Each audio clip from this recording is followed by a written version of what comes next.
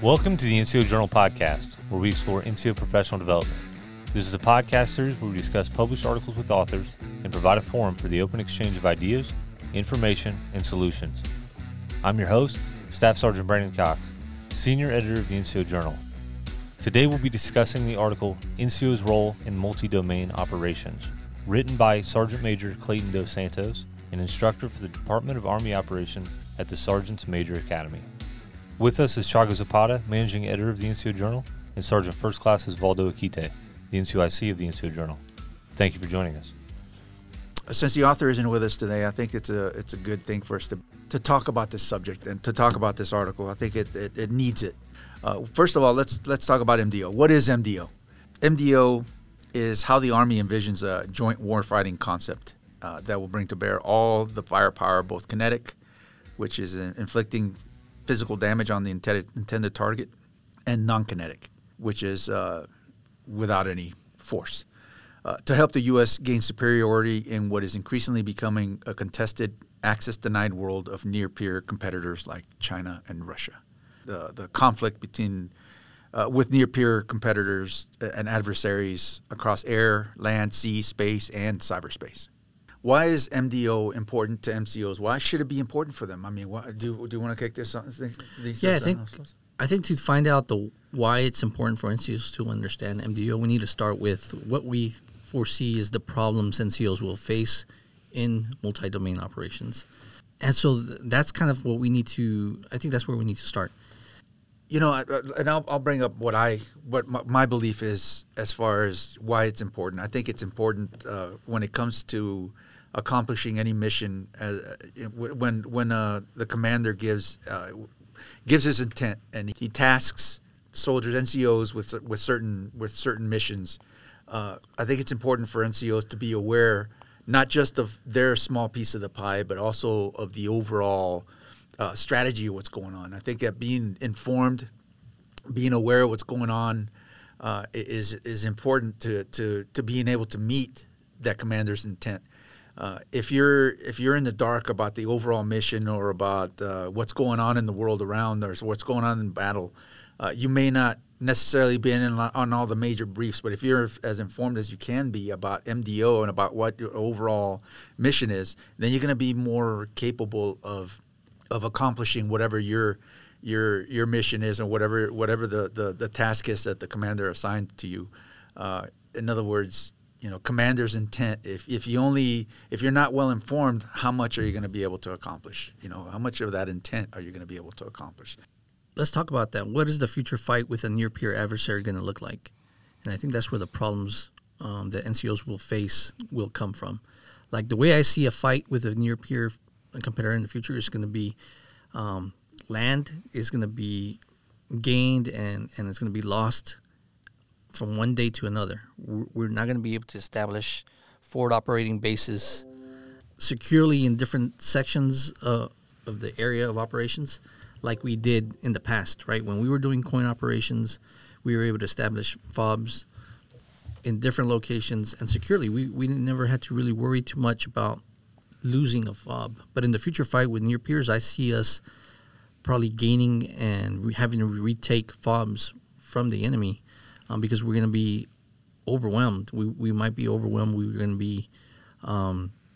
to lose some of those fights. And that's because the near peer applying all their elements of combat power are going to be able to defeat us at some point, just like we will be able to defeat them. And I think that's where the NCO is going to have to understand that and see that.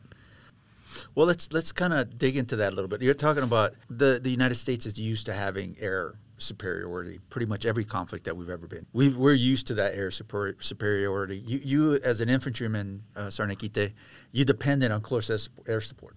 You know, in combat with a near-peer competitor, we may not have that. It may cancel itself out. So there may not be, just like right now, I think in Ukraine, I don't think there's no air superiority by either the Russians or the Ukrainians. So that's kind of a stalemate. So they have to depend on other means to accomplish the mission, whether it's artillery support or whatever. I don't know. I'm not as well read in Ukraine as I should be, but I think that it would be an important thing for NCOs to study and to learn about. Well, you mentioned close air support, right? And in the best case scenario, we have air superiority and we have that close air support available. But you mentioned, with a near peer, we might not have that, and it might cancel out. But that's not even the worst case scenario. The worst case scenario is that we don't have air superiority, and then the enemy has close air support. And so that's a fight that we haven't really seen in a large scale.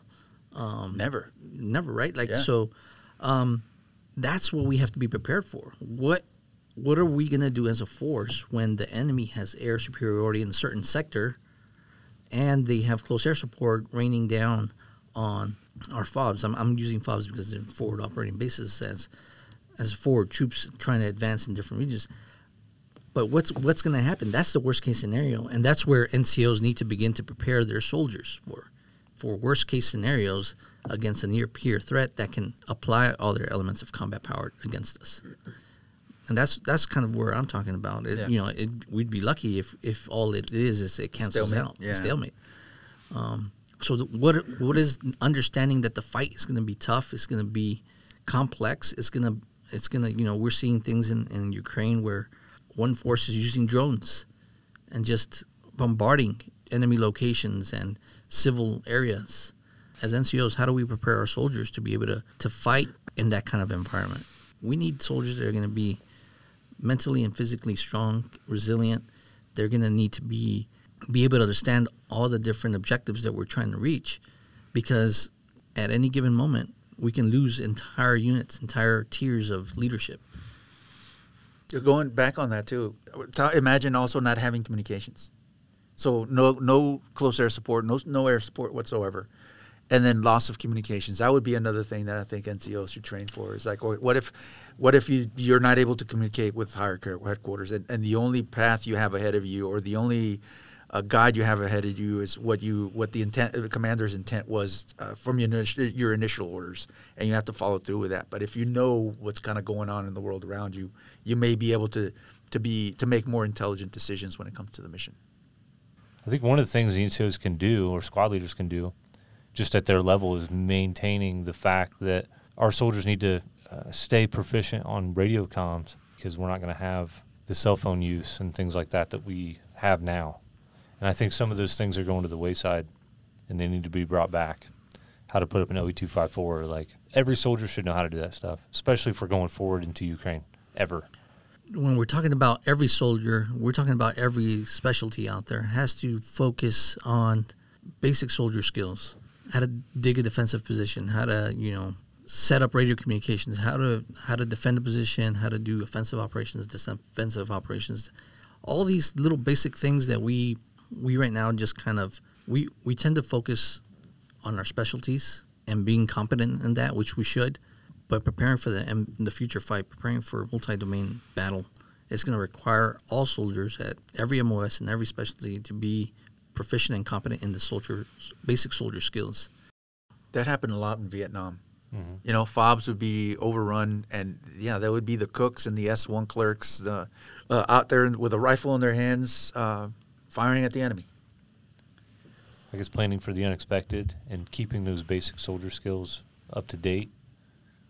Yeah, being informed. I think. Yeah. I think that's my thing. I think it's being informed about what's going on, not just your tactical mission, but also the big picture. I think is important as well. Well, that's what the author is talking about in his article. He says the NCO's role in MDO are going to have to deal a lot with assertive communication, training management, and leadership.